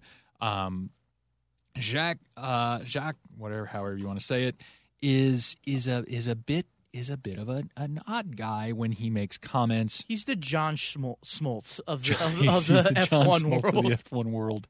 He just says things sometimes. And a couple weeks ago, or last week, good Lord, when Antoine Hubert died. Mm-hmm. Jacques Villeneuve came out and decided to take the moment in the most Villeneuve way possible, and say that instead of letting young drivers test, they sit for a week in the race simulator. When they get to the racetrack, they behave as if they're still in the simulator. It's not the same stress as it used to be. It doesn't bring the same adrenaline, and so they don't have the right assessment of danger. And that's just the most tone-deaf thing to ever say in the wake of someone dying. I was going to say, this is the epitome of the "you're not wrong, you're just an a-hole" gif, where, there might be a point to that. I would be willing to hear that, except for the day after the death. Right. You wait until the stuff's cleared, and we're talking about safety. And we're talking about improvements, and right. We're talking about investigating how we can fix this. You don't point at the still not yet cold body and say, well, it's because you spent too much time in the simulator. Way to go, Jacques. Yeah. But Lewis Hamilton roasted him pretty hard for that. At the same time, Nico Rosberg decided to take aim at Verstappen. And Max Verstappen. And Max Verstappen said, I don't really listen to his podcast. And to be honest with you, he's kind of the new Jacques Villeneuve. And that hit Rosberg so hard. He decided to say, and this is in the article with ESPN, Rosberg decided to say, I have a lot of respect for the drivers on the grid, and I'm going to try to change my tone a bit. A little bit of change now. Let's see if it's good or not. Time will tell, Nico. We'll see. But I thought that was funny, but came down pretty hard on Jacques Villeneuve. He said, I don't really agree with a lot of opinions that individual has, and I don't know if anyone does. I personally don't really listen to them. I love when people take measured disses instead of just like, full on roast session. It's just that individual. Yeah, he won't even say them by name. Yeah, because it's not like saying like Voldemort. Yeah, it's just saying I'm not going to. I don't respect that person enough. It's not like they fear that person. They just don't respect that person enough. Yeah. So just a crazy. Whoa.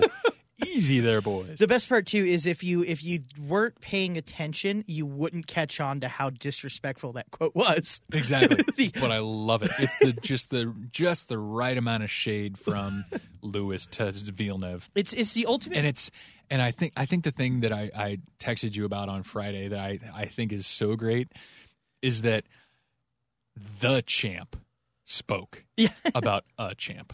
Yeah, he is a champion, sure, but no one. He's kind of the family member no one wants to lay claim to at the family reunion. Stepchild. He's the black sheep, but in a bad way. And the champ spoke about it and shut the door in the best way possible. It's the ultimate British put down. I feel like it's perfect. It's perfect. It has a veil of politeness under absolute savagery below.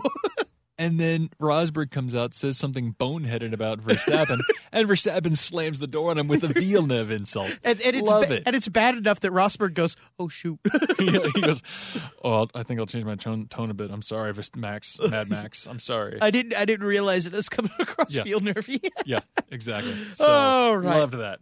Well, that laughing, that means it's probably time to move on to the awards, I would say. Let's do it. Let's do it. Oh, man, do you hear that music? That sounds like Larry David's music. But it's not Larry David's music. It's time for the Wreck of the Week. All right, well, we have a couple nominees. I have a couple that might not be on here, but I will start with one of the ones that is on here. Sebastian Vettel. The spin looked like a nail in the coffin for the German, and I think if Ferrari wasn't seriously reconsidering a replacement, they have to be right now, especially considering how well Leclerc performed in the same car.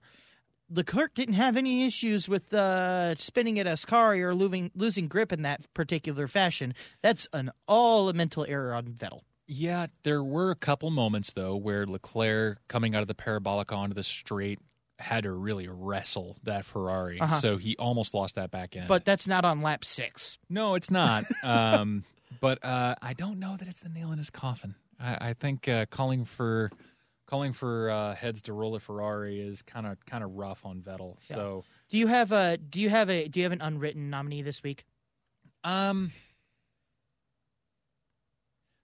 I mean, Jacques Villeneuve. That's yikes, dude. And it's mostly because I'm just so angry that he would take aim that quickly and be like, well, it's because he spent too much time in a simulator. Get out of here. Yeah. Go back to playing music badly. Like I said, if you had any tact whatsoever, you might have raised a pretty competent point there. Right. But my other thing is F1 strategists. F1 strategists figured out a novel way to go home about a minute and a half early out of Q3, and that's multi-million dollars of engineering genius making 8 cars fail to reach the finish line in time. How, as my favorite YouTube series, Red Letter Media would say, how embarrassing. Seriously. Completely agree. But do you have any other unwritten ones? I think those are my two. I was gonna go with Villeneuve as well. Okay. So would you like to do the first elimination? I was about to do that. I think we already know who it is. Go for it. Sebastian Vettel. I think this was a bad week, but this has not been a significantly worse week than everyone else. If NASCAR-wise, right? If last weekend you flipped the car in Daytona, and this week you only spun out at Bristol, it's not that bad. It's not that bad. Yeah, so I would agree with that elimination. I'm going to eliminate the F1 strategists. Ooh, okay. Because it put on a really good show, and they were all trying to outdo each other. So they were doing their jobs, and they actually put on a pretty good show inadvertently. I would say I was going to go with the F1 strategists because we expect Jacques Villeneuve to have interesting takes, all right? And I wasn't shocked when he said something a little tactless about the Hubert thing. I also wasn't exactly surprised when people were like, well, reacted negatively to it, shall we say. Yeah. F1 strategists, however, how often do you see them mess up, right? And everybody goes, this is the pinnacle of motorsports. And while it was entertaining in the same way that the never-ending Williams saga was entertaining, in that it's kind of just a total, fustered cluck of a situation, right? And you'll notice Williams, by the way, is on our wall of shame for having one too many Wreck of the Weeks. So I am going to stand by my strategist. Would you like to defend Jacques Villeneuve? You mean as my pick for Wreck of the Week? Yeah. Yes. Okay. I was like, that's an interesting phrasing. No, I would not like to defend Jacques Villeneuve because he's just awful. But I will defend him as my pick because of just how tone deaf that was. That was the first out-and-out death in a racing car due to a racing incident that we've had in a bit in the formulas. And by the way, IndyCar, the last one I think was Justin Wilson too, which was back in, I think it was in the same year that Jules Bianchi passed. So exactly across open wheel racing, I mean, it's been a while, Exactly. And to have such a tone-deaf, insensitive, crummy thing to say, it's like you decided to say that, and it smacked of trying to stay relevant. And I cannot abide that. I just can't. And, while, the F1 strategists, kind of bungled it, it's not to the point of they are literally being disrespectful of someone's grave. So it's a fight of disrespect and tactlessness versus being a laughing stock of a crap show. But see, I would actually kind of put the F1 strategists maybe in the People's Champ because they gave us such a good show. No way. No. I'm not. Oh, come on. I will not abide by that, even though I will say it was a fantastic show. You're laughing because they screwed it up. I will cede to Jacques Villeneuve. I really thought the F1 strategist had a great pick this week, but Jacques Villeneuve, it's a whole different kind of Wreck of the Week. Yeah. So I wanted F1 strategists to win because of the comedy, but you can't argue against the non-comedy of Jacques Villeneuve. So yes, I won that one. Yes. You don't win those often, do you? No, but I'll shake your hand. Shake hands. Good stuff. Yep, good stuff. That's what I love about this is we only have two of us, so we have to argue over stuff. Well, we debate. We and that, and you know what? With the public discourse being as poor as it is, I think that you and I engaging in healthy, good, respectful debate is a fun thing. Well, we're teaching the youth that you can cede and still make your point. Says the guy that likes to say that he's a young, broke college kid as an adult. Well, we're showing the kids. You got to think about the kids, all right? It's the kids. We hope you come on. Says the guy who had to reverse exactly saying a word about 8 times earlier. Ish. Anyway, so I think we're going to start a new segment coming up here called Luke's Old Man Rant. I used to do this in college. Oh, my God, I'm so excited. I used to do this in college. Have I pitched this to you? I will pitch it to the people. But no, you pitched it to me, but it's the fact that you do it off air. And I'm like, we should really do this on air. But I never say it. I'm like, yeah, you're right. Or... Really? You're kind of crabby today, Luke. I used to do this in college, and it was a thing I did on the punk rock show I hosted on 89.9 WLCA, where they would just give me something moderately annoying, and I would have to rant about it for 5 minutes, and it was a challenge. And they'd be like, okay, guys who don't use their blinkers, or dudes who drive Mercedes. And I would just be like, all right, here we go, bam. Even if I didn't agree with it, I could argue against it for a good time. And that has always been one of my gifts, as I can argue anything. So I think we're going to have Tim set up, just give me something, and I got to argue why it's good or bad for Formula One. Like, Ferrari winning this weekend, is that bad for Formula One? Why, yes, let me tell you why. Gotcha. Interesting. So, that's always been a gift of mine, is the ability to inanely argue really silly things. In fact, I was excited to be on jury duty last week. I didn't get selected, But I was excited because I really enjoyed drawn-out petty arguments. You are the only person that wanted to get picked for jury duty. Oh, dude! Well, when they announced that it was grand jury duty, I might have changed my mind. that was an every Thursday for 4 months commitment. 100, nope. And I was like, don't have that kind of time. But I'm looking forward to it. I used to do it; it was a big hit, so we might bring that back. Not next week. Next week's our collaboration episode, but maybe with the outlap. Yep, maybe the week after that. And Tim, I'm going to challenge you to think of some really stupid things, like I said. That's all I do all day, every day. Like I said, is Ferrari Ask winning? Anybody who religiously listens to our show, they're like, "Oh my God, Tim has terrible takes." Yeah. I have terrible stuff that you can rant about. Yep. Like for example, is Mercedes domination the best thing to have ever happened to Formula One? Here's why the Russian street circuit in Sochi is the greatest track on the F1 calendar. Why is Ferrari winning at Monza I the hate greatest? Sochi so much. Why is Ferrari winning at Monza bad for the sport? I gotta think of him off the top of my head. There's no rehearsing for this sketch, but for this bit, I will think of something stupid and awful, and you'll have to argue. The key is it can't be so like ridiculously bad. Like the key is it can't be like distastefully bad. So so you have to give me a sliver of something to work with. Here's the thing. I think that expanding the calendar to 30 races is a good thing. Okay. Go for it. Well, you see, the key of Formula One is eyes on the viewership. We've heard that several consecutive years. So what is better for increasing viewership than having it a weekly show, right? These F1 teams, they can afford it, all right? NASCAR teams travel to 36 races on a budget of $20 million, and I don't think there's many Formula One teams that are operating below $15 million or $150 million. They can afford it. People get more races, and you know what really increases viewership is when you have a local connection to those races. I bet you F1 viewership in Austin is way higher than it is in St. Louis because people care about it because they come to your local place. The more local places you can visit, the better you get your viewership, the healthier your sport is, and the more it appeals to sponsors, the more it appeals to new teams, and the more it appeals to young drivers who want to say, I want to get into Formula One. Plus, more races means that an individual bad race or domination can't dominate the season. 30 races, we might be talking about how Max Verstappen is catching up to Lewis Hamilton pretty quick. Better championship structures. Guys, that was all completely off the top of his head.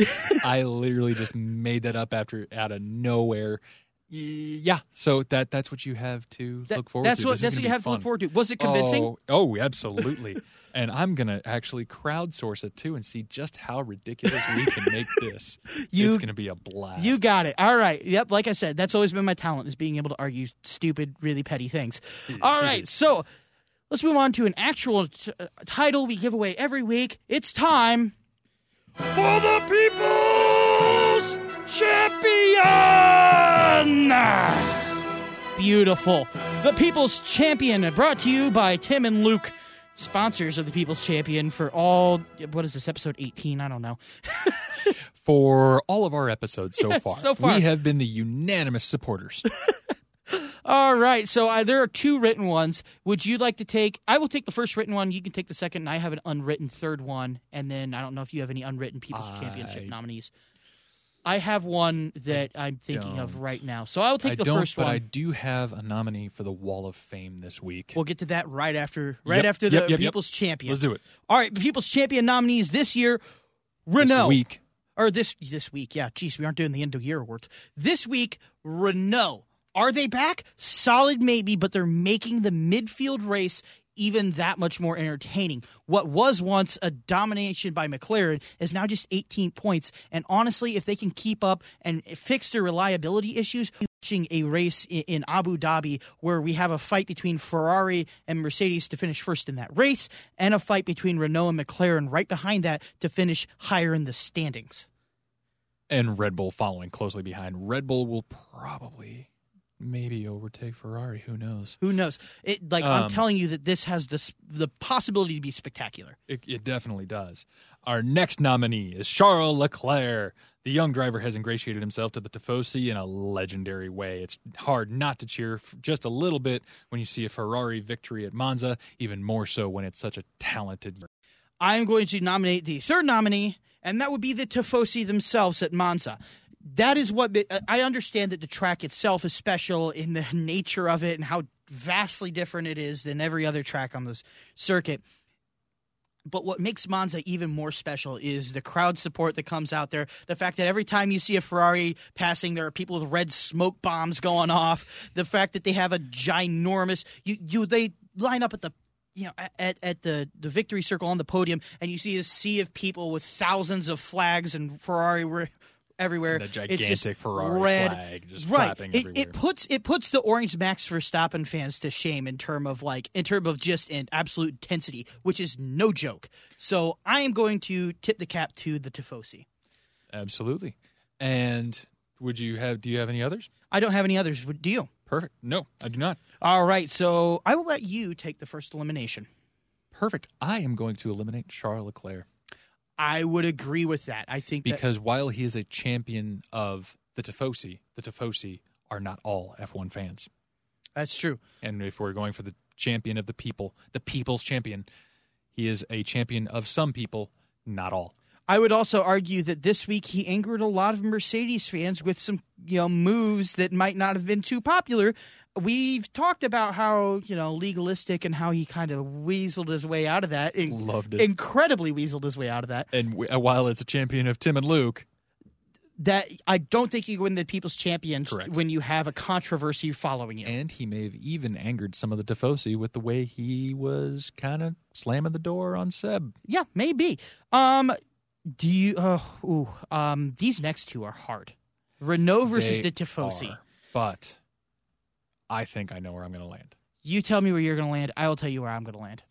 I'm going to say Renault over the Tifosi, because the Tifosi, while it is very, very cool and it is heartening always to see it, and they are the beating heart of Formula One, they are not all the people. That's true. To see a good midfield fight finally after all this time, and to say maybe Renault coming back on song and giving us a good storyline throughout the rest of the year, I'm all for it. That is stuff of the people's champion, to see a good fight for a prolonged period of time, not just one stop in Italy. Because I would like to see 2 stops in Italy. F1 make that happen. Imola just got recertified. I will agree with that. I want to argue. Did I just win twice in an episode? I didn't argue for the Tifosi. Okay. Somebody's head, the already large head, has grown 3 sizes too big, Mr. Grinch head over here. He's doing Conor McGregor victory walks all the way through this as I knock over papers. I'm not going to slug some poor old unsuspecting guy in a bar. God, why would you compare me to him? All right, so I will agree. Renault is the thing that to me is the Tifosi is every year, and it's always there. Renault is a new, exciting story, and some people don't like the Tifosi, and some people really don't like Ferrari. I don't think there's anybody too angry at Renault right now. No. So, Renault, the People's Champion this week. I said this year twice now. The People's Champion this week, Renault. Do you have the best thing you saw all week? I do, my friend. I do. So, earlier today, you and I had kind of touched on it offline, as it were, and I'm trying to pull it up. So, earlier today on Reddit, I was just kind of tuning in to see if there had been anything, right at my lunch hour or so. And I saw this weird article, which within a few minutes, the moderators of the subreddit F1 on there had jumped in and said, we haven't been able to verify this, but it essentially said that Renault didn't want to continue with a pessimistic Hülkenberg. And it heavily quotes Alain Prost, the perennial champion. Well, perennial. He was a 4-time world champion. Mm-hmm. He's a perennial presence in the paddock. He is one of the finest champions and stewards of the sport that we have out there. You don't question Alain Prost is the key here. Not even a little bit. Even he's one of those guys that's just one of those classy folks in the paddock. But it said it attributed a quote that said, "Nico is pretty negative. He's right on certain points. However, we have to look ahead, and we can't use that negativity in a driver, especially next year, which will be very difficult." F1 subreddit moderators couldn't been to credit that with anybody. And the best thing I saw all week was actually one of the moderators reached out to Alain Prost personally on Instagram, and Prost replied and said, I've never said anything like that. I would never say anything like that. That is so cool that he would, Alain Prost, the guy who you wish was your uncle, jumped in and said that. Not only that, he answered his DMs. Who answers their DMs? Seriously. Especially a guy of that caliber. Right. So, yeah, I thought that was the coolest thing that I've seen in a long time. That was pretty. How about you? Coolest thing I saw all week, best thing I saw all week was, I think it was, I would say it's a hashtag friend of the show, John Bishi, at Gateway Motorsports Park, pulled us aside and said, "Hey, NHRA is coming to town. Would you like some media access and whatnot?" And I was like, "Why, yes, sir. Yes, we would." He goes, "They're private. They're a private thing, but we'll make it happen." So there you go. Hashtag friend of the show, John Bishi, and we'll be at the NHRA Midwest Summer Nationals. I think it's their race at Gateway. Yep. In 2 weeks. That'll be fun. This is your first drag race, right? Yes, it will be. I'm excited. We've warned, both me and Dylan have warned him. We're like, if you thought you could get away with no ear protection at Indy, you can't do that here. Nope. They will. I was told 2 or 3 years ago we had a rock that shot out from under a tire and broke one of the windows in the track tower. Like, that's not what we want. Like, it's gonna be good. And then what else do we have before we wrap up the show? One thing I did want to do was make a nomination, and with your consent, add a name to the Wall of Fame. And who would that be? Alain Prost. I would be okay we with have that. We have been remiss in not nominating him to that. Todd actually mentioned it when he was here. Yes, he did, didn't he? So I think we should add him to the Wall of Fame. And that's great because we have Niki Lauda, Ayrton Senna, Darrell Waltrip following his retirement, and Charlie Whiting, of course, following his death. I think Alain Prost is easily within the realm of those four absolute legends. I agree. So perfect. I will have an Alain Prost cutout up there next week, maybe the week after, somewhere around then. Excellent. But congratulations to Alain Prost. Congratulations. You should have been there all along. Our bad. Our bad. Well, here's the thing: is sometimes like we think of them as they come up in media. That's in fact that's why we put Senna up and Lauda up on the Wall of Fame, is because they had passed away and it was the anniversary of Senna's death, and we were like. And Charlie Whiting also died, so right, we should celebrate Prost before he passes. Right. Which won't be anytime soon because the guy is fit. He is. Have you seen him? He looks better than when he raced. It's insane. He follows some of the Tour de France when it goes through on his bike, and I'm like, how old are you? And you're in better shape than I am? That's not fair. Actually, let's do a quick Google. And we will find that he is 64 years of age. And he is wiping the floor with my fitness level. That's not cool. What's your favorite part of the podcast, Johnny? I like the part where Tim talked about how hot a 64-year-old dude was for a long time. It's a good-looking man. I mean, game recognized game. I gotta, game recognized game. I can't. I'm not gonna throw shade. I'm comfortable enough with myself to say, you know what, it's a good-looking man right there. He's aged. He's aged pretty well. He has aged very well. But he is definitely. I saw a bunch of quotes or a bunch of comments on the Formula One subreddit about that article with him and his response. And I think it was, I chimed in and said he's that cool, that chill uncle who oozes class and sets a solid bar to live up to. He just does. He just is. I like the quote. You Google Alain Prost age and they come up with quotes. A German team could be quite good, but maybe they're a little too convinced that they're the best. That kind of applies to any German team, doesn't it? Like the German soccer team, the Mercedes. They are the Germans. They are so very good. I mean, to be fair, they are really, really good. They usually are always very the precision and their procedures. Oh man! One more thing before we wrap it up is we'd like to dedicate this episode to Chris Duncan. Dunk, you treated me with nothing but respect here at the station. You made me laugh. You made me laugh even more when the FCC couldn't censor you on air. We won't forget you. Chris Duncan passed away recently, and we've kept it light. We've kept it breezy because we want to celebrate his life. And, Dunk was a funny dude. Dunk was a goof. He was a goof. He was at the helm of one of the shows where when I moved back to St. Louis, it was fun to hear him on air all the time. Mm-hmm. On 101 ESPN here with Anthony Stalter and The Turn. He was on The Turn, but before that, he was with DeMarco Farr and Randy Carricker on the Fast Lane, one of the original iterations. So, I always enjoyed hearing his nuanced, educated takes and his funny levity. He could give you both insight and then be like, give you a smack on the back there because there's freshies there's freshies out in the locker room. Hey Randy, could you pass me a man soda? That'd be great. Pass me a man soda. Yep. I say everybody crack open a man soda tonight. Pour out a man soda. Put out a man soda for Dunk. Dunk is is too soon. One of the legends of Cardinal Nation, and even though he wasn't Stan Musial on the field, he was a stalwart off the field. He was very likable, very personable. He was funny, and he was honest. While he was a pretty good ball player, he was an even better broadcaster and an even better human being. Mm-hmm. And everybody here at the station has talked about just how genuine, sweet, kind, and caring he was. So the world is a little bit darker without him, but we will soldier on. Yep. All right. So without any further ado, this one was for you, Dunk. All right.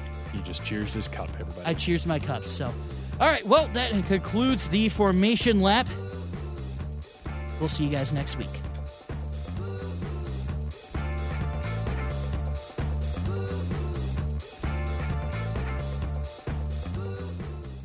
Right now, when you come in and switch to T-Mobile, you get the amazing iPhone 11 Pro on us with iPhone XS trade-in. Aren't these mountains majestic? Joe, are you even looking? I'm posting these amazing pics I took with my iPhone 11 Pro. It has 3 cameras. Whoa, those pics are amazing. And you have service too? T-Mobile. Their newest signal goes farther than ever before. Then you can look up whether these are bear tracks, right? Or we could just run. Come to a T-Mobile store today and get iPhone 11 Pro on us with iPhone XS trade-in. And right now, get 4 lines for just $30 a line with AutoPay. Switch today. Contact us if you cancel or credits may stop and full price due, plus taxes and fees via 24 monthly credits for well-qualified customers with qualifying service and finance agreement. 0 down with trade-in plus $31.25 times 24 months. Pre-credit price $999.99. 0% APR while supplies last. Holiday tips and fun facts from Paul, Kristen, and Dexter at Total Wine & More. My friends still rave about the Prosecco I brought last year. Let me help make your Friendsgiving unforgettable. Bordeaux is one of the world's most popular red blends, made from Cabernet, Cab Franc, and Merlot. It also makes the perfect gift for your picky boss. Having turkey and all the fixings? I suggest an easy-drinking Pinot Noir. For white drinkers, try an unoaked Chardonnay. Whether you're entertaining or just bringing the wine, we'd love to share our always low prices and ridiculous selection with you this holiday. Now offering same-day delivery at TotalWine.com. Cheers!